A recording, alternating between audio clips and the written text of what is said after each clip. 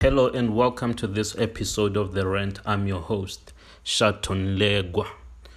Thanks for tuning in and let's get right into it.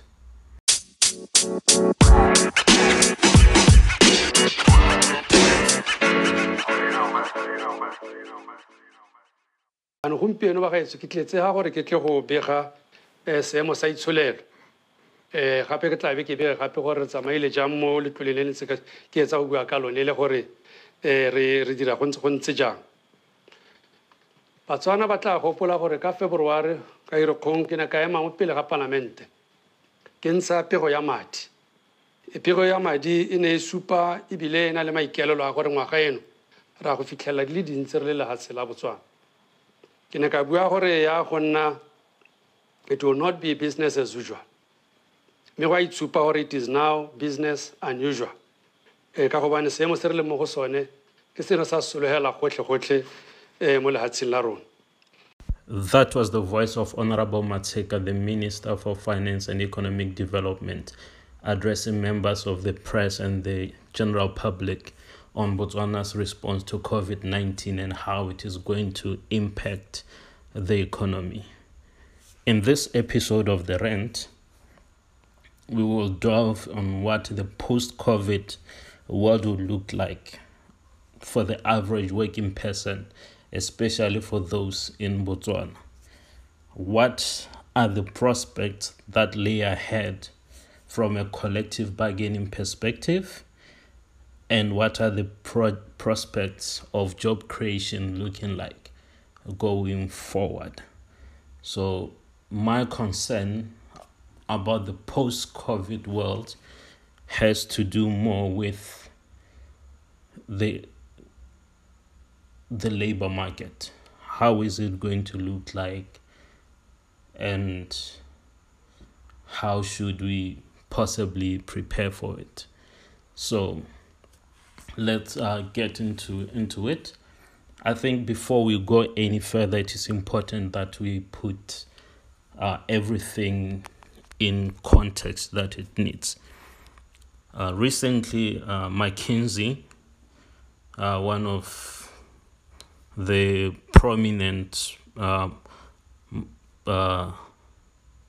observers of the markets, and they do a lot of research on world economies and the likes, warned that Africa, especially sub-Saharan Africa, is going to lose close to a third of its jobs. McKinsey estimates that there are around 450 million jobs in sub-Saharan Africa, and the post-COVID world is going to shed, the post-COVID economy rather, is going to shed close to a third of the jobs that currently exist. That is by any measure frightening. That is worrying.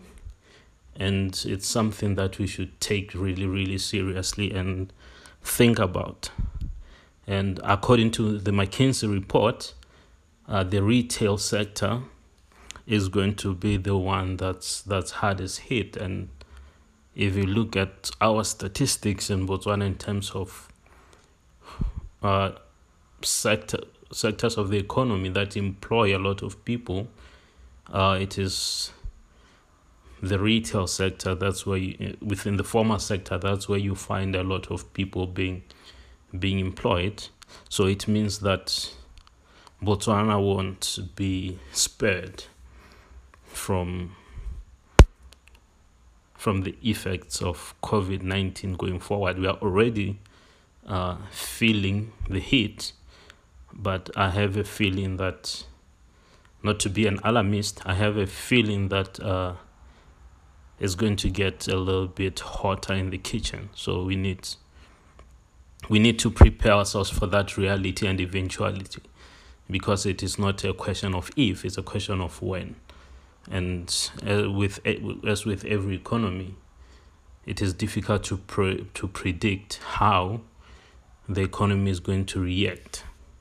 How long will it take to recover? can be fast, it can be slow and painful and harrowing. So we don't know yet what the future holds for us. And in the press conference that Honorable Mateka held, he intimated that Botswana's economy is going to shrink by around 13%, while the world economy is going to shrink by around 3%.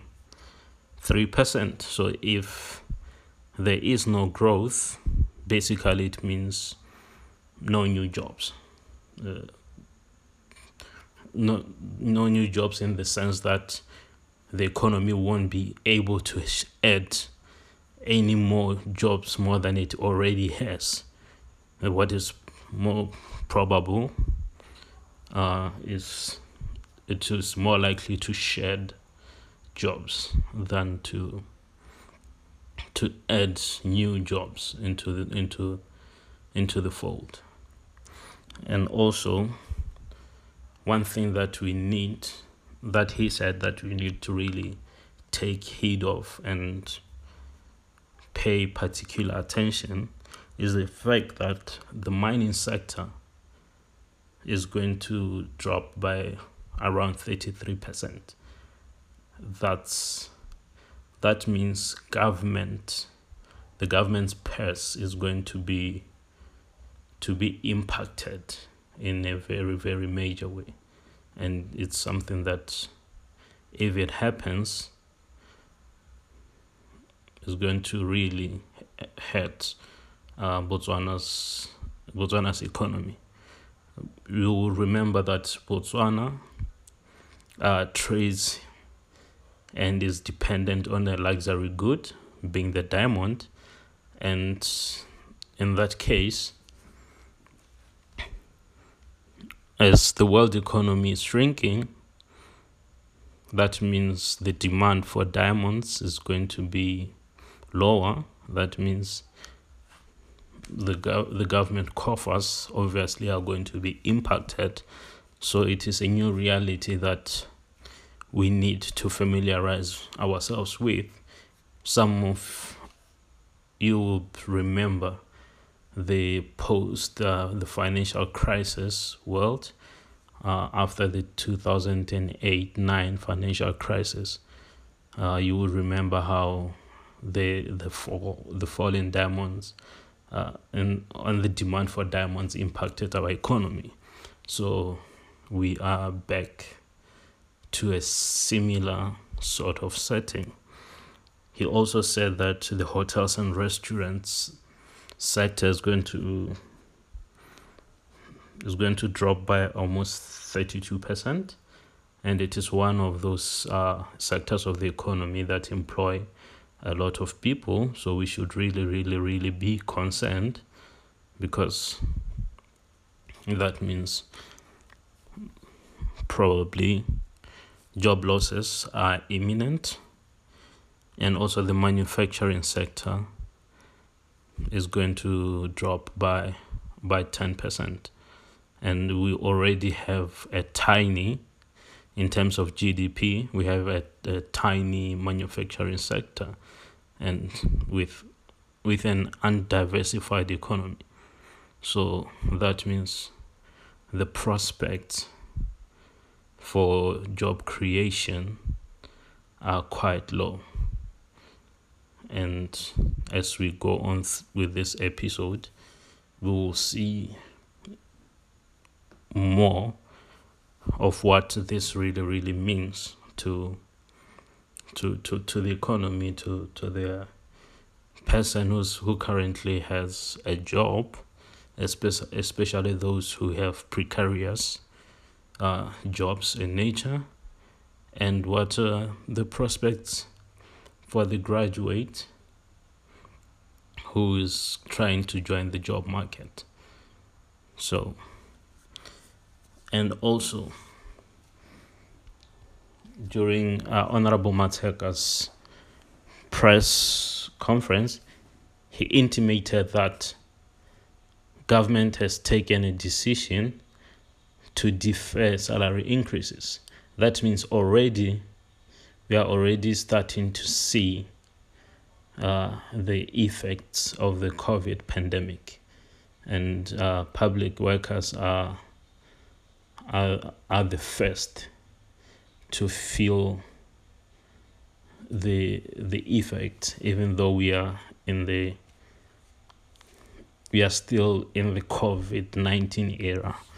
Actually, I might be wrong in saying they are the first, because there are people who have probably followed once the shutdown started, because their employers couldn't afford to keep them any longer. You would remember that within the statute that was passed that was enacted to govern the state of public emergency, companies are prohibited from following employees, but that is just a temporary thing, because once we get out of the state of public emergency, we are going to see everything unravel.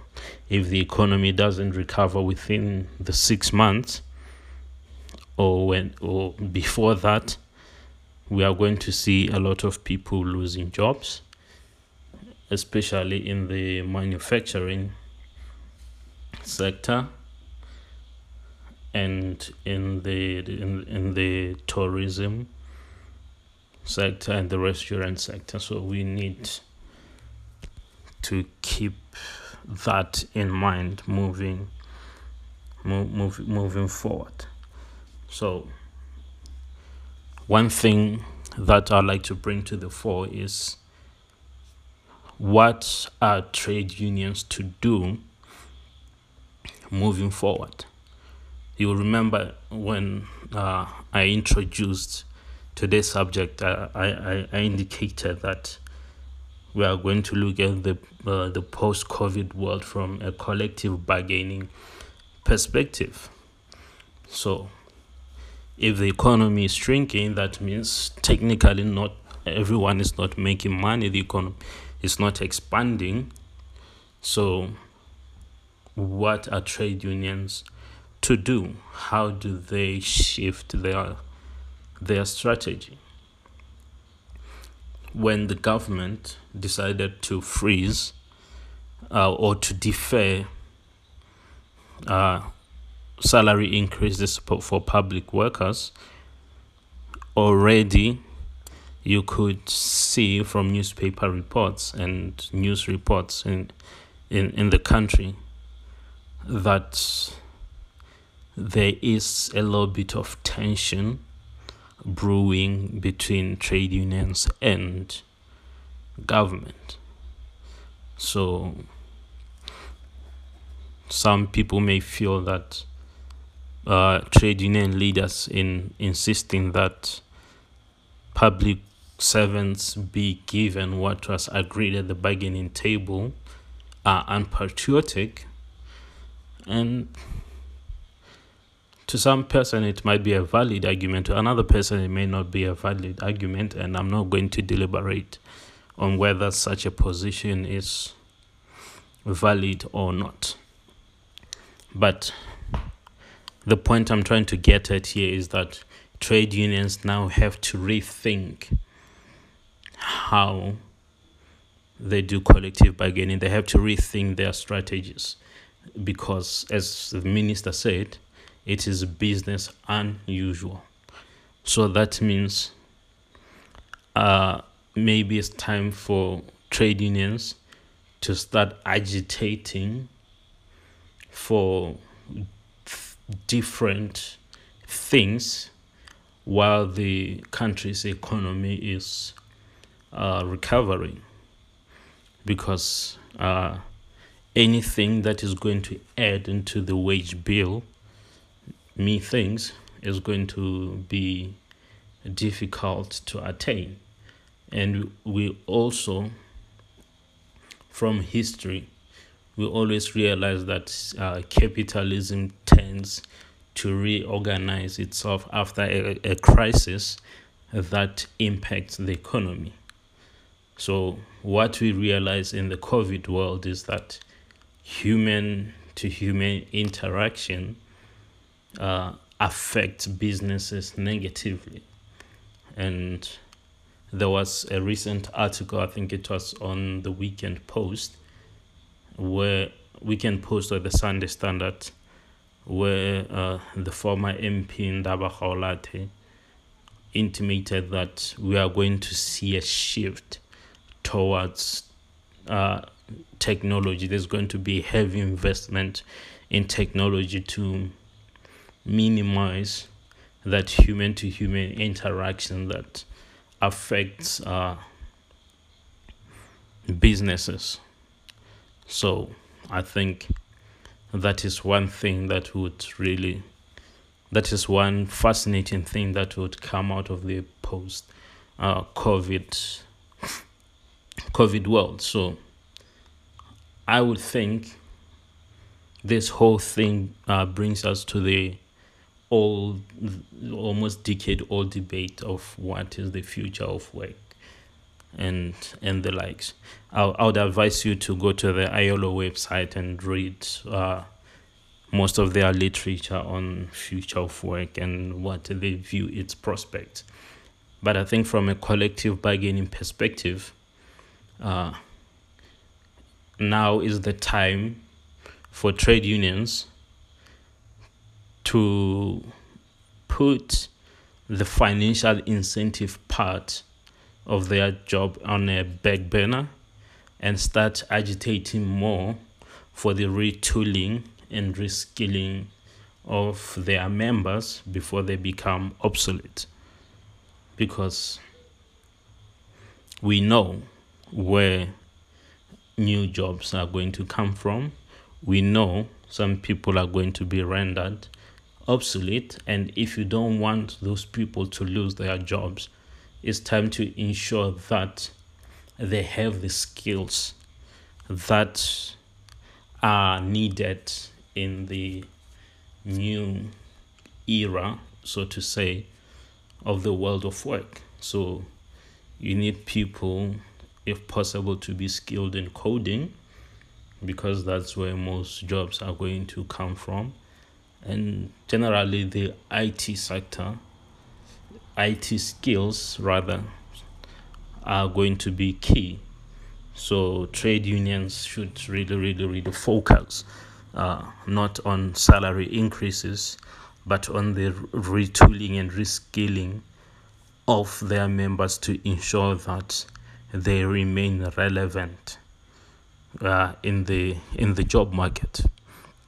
And also on top of that, they need to agitate for a change of education policy to ensure that the education that students have, either at primary school, secondary school, or tertiary, is geared towards the economy that we are headed towards.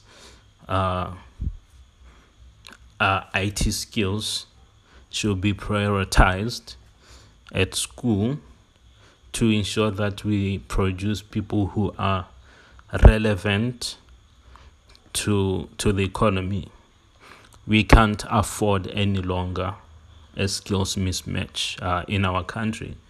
We have heard over and over and over again that what our education system produces and what the economy needs are two different things. And I think trade unions should advocate that for that type of education that is job market relevant, because they are advocating for potential members.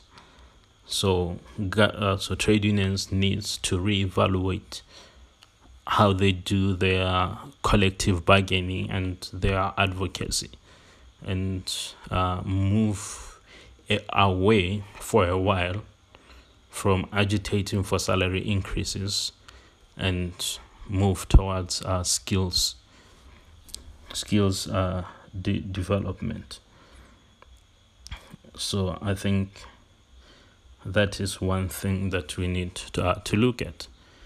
And as I've also have already stated, we are faced with a situation where the job prospects are dire.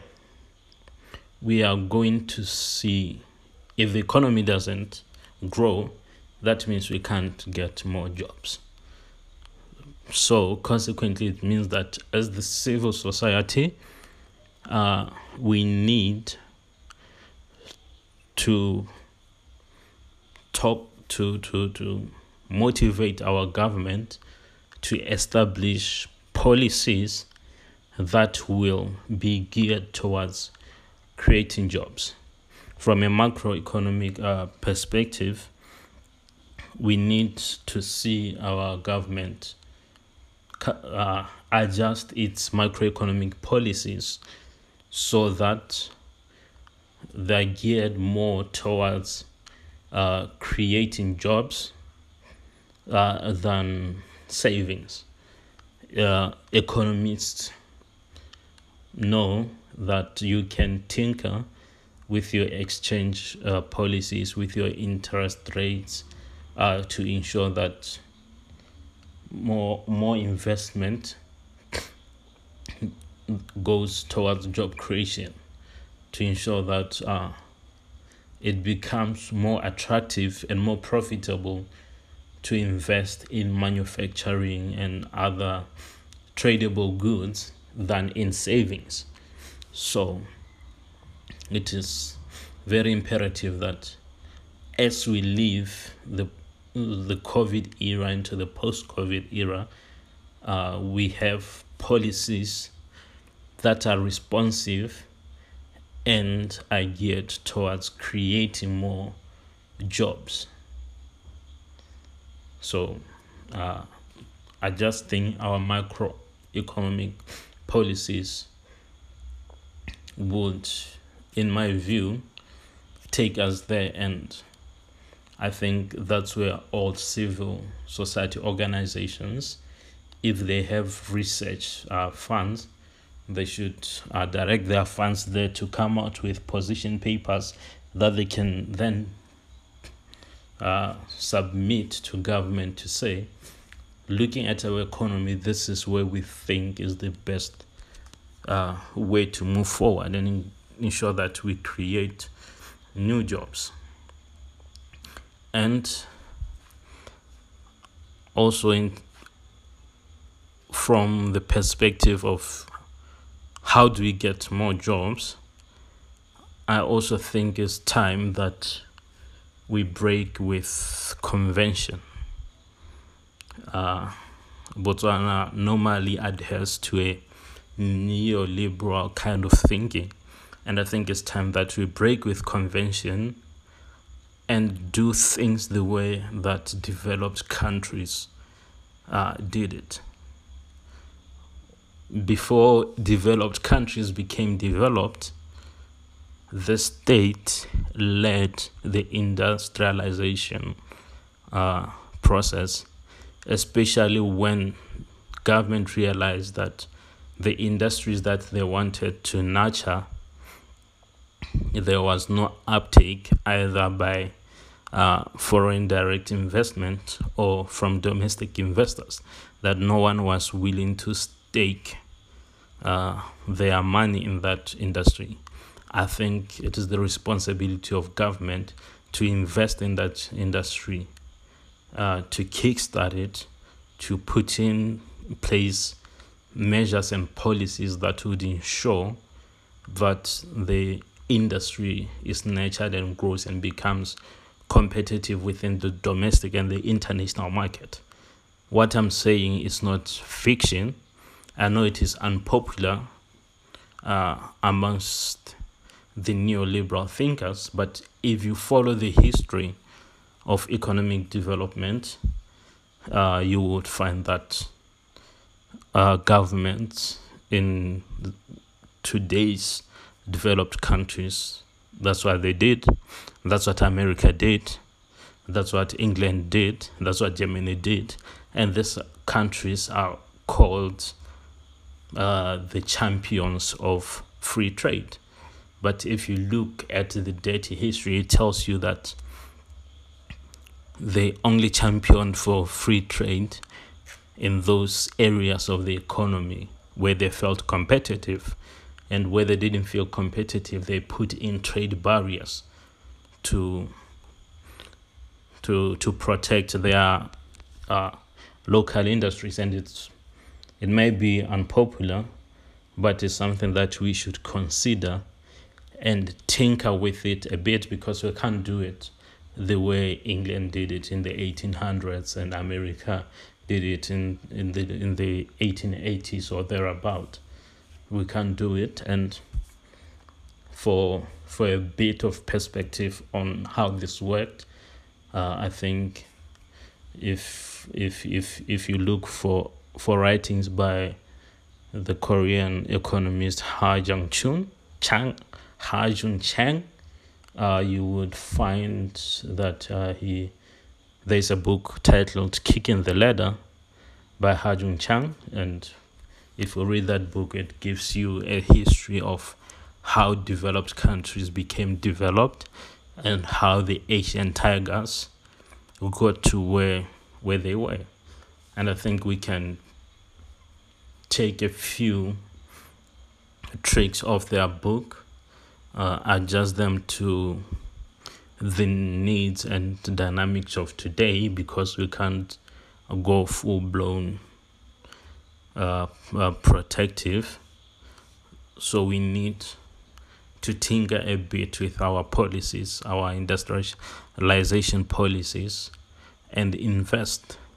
And I also think government, after this, even though we are going to have challenges with money, I think there should be a focus on infrastructure development,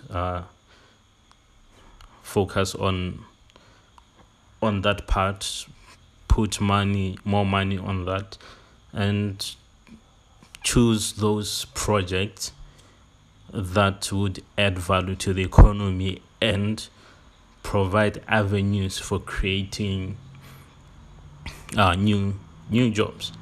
So we are going to need state intervention going forward to create jobs.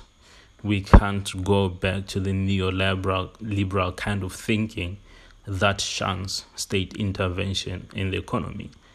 I think we need state intervention in the economy this time around.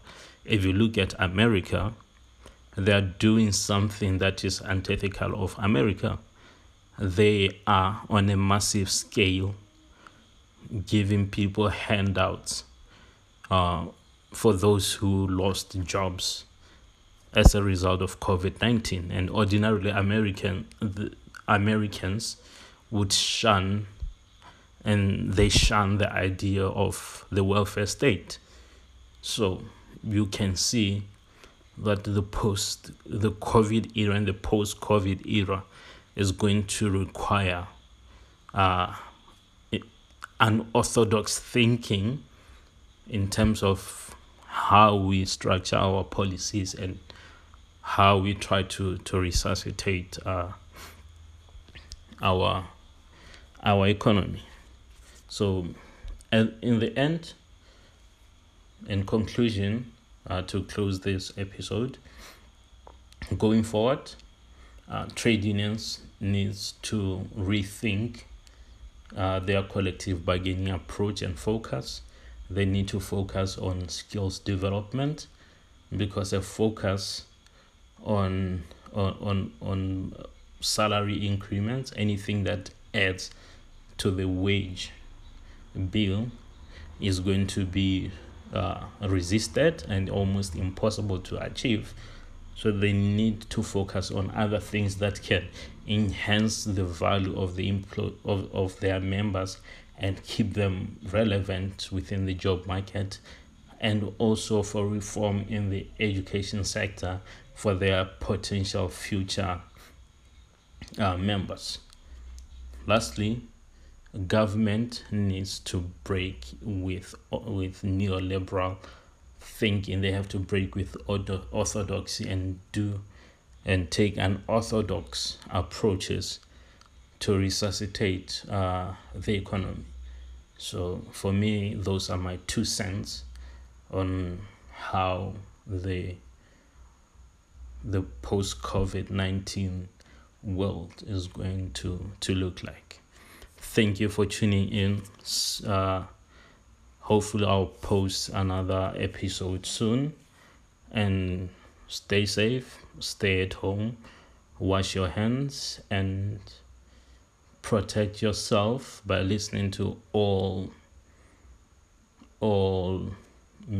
advice from the medical professionals to keep you safe from the coronavirus. Thank you.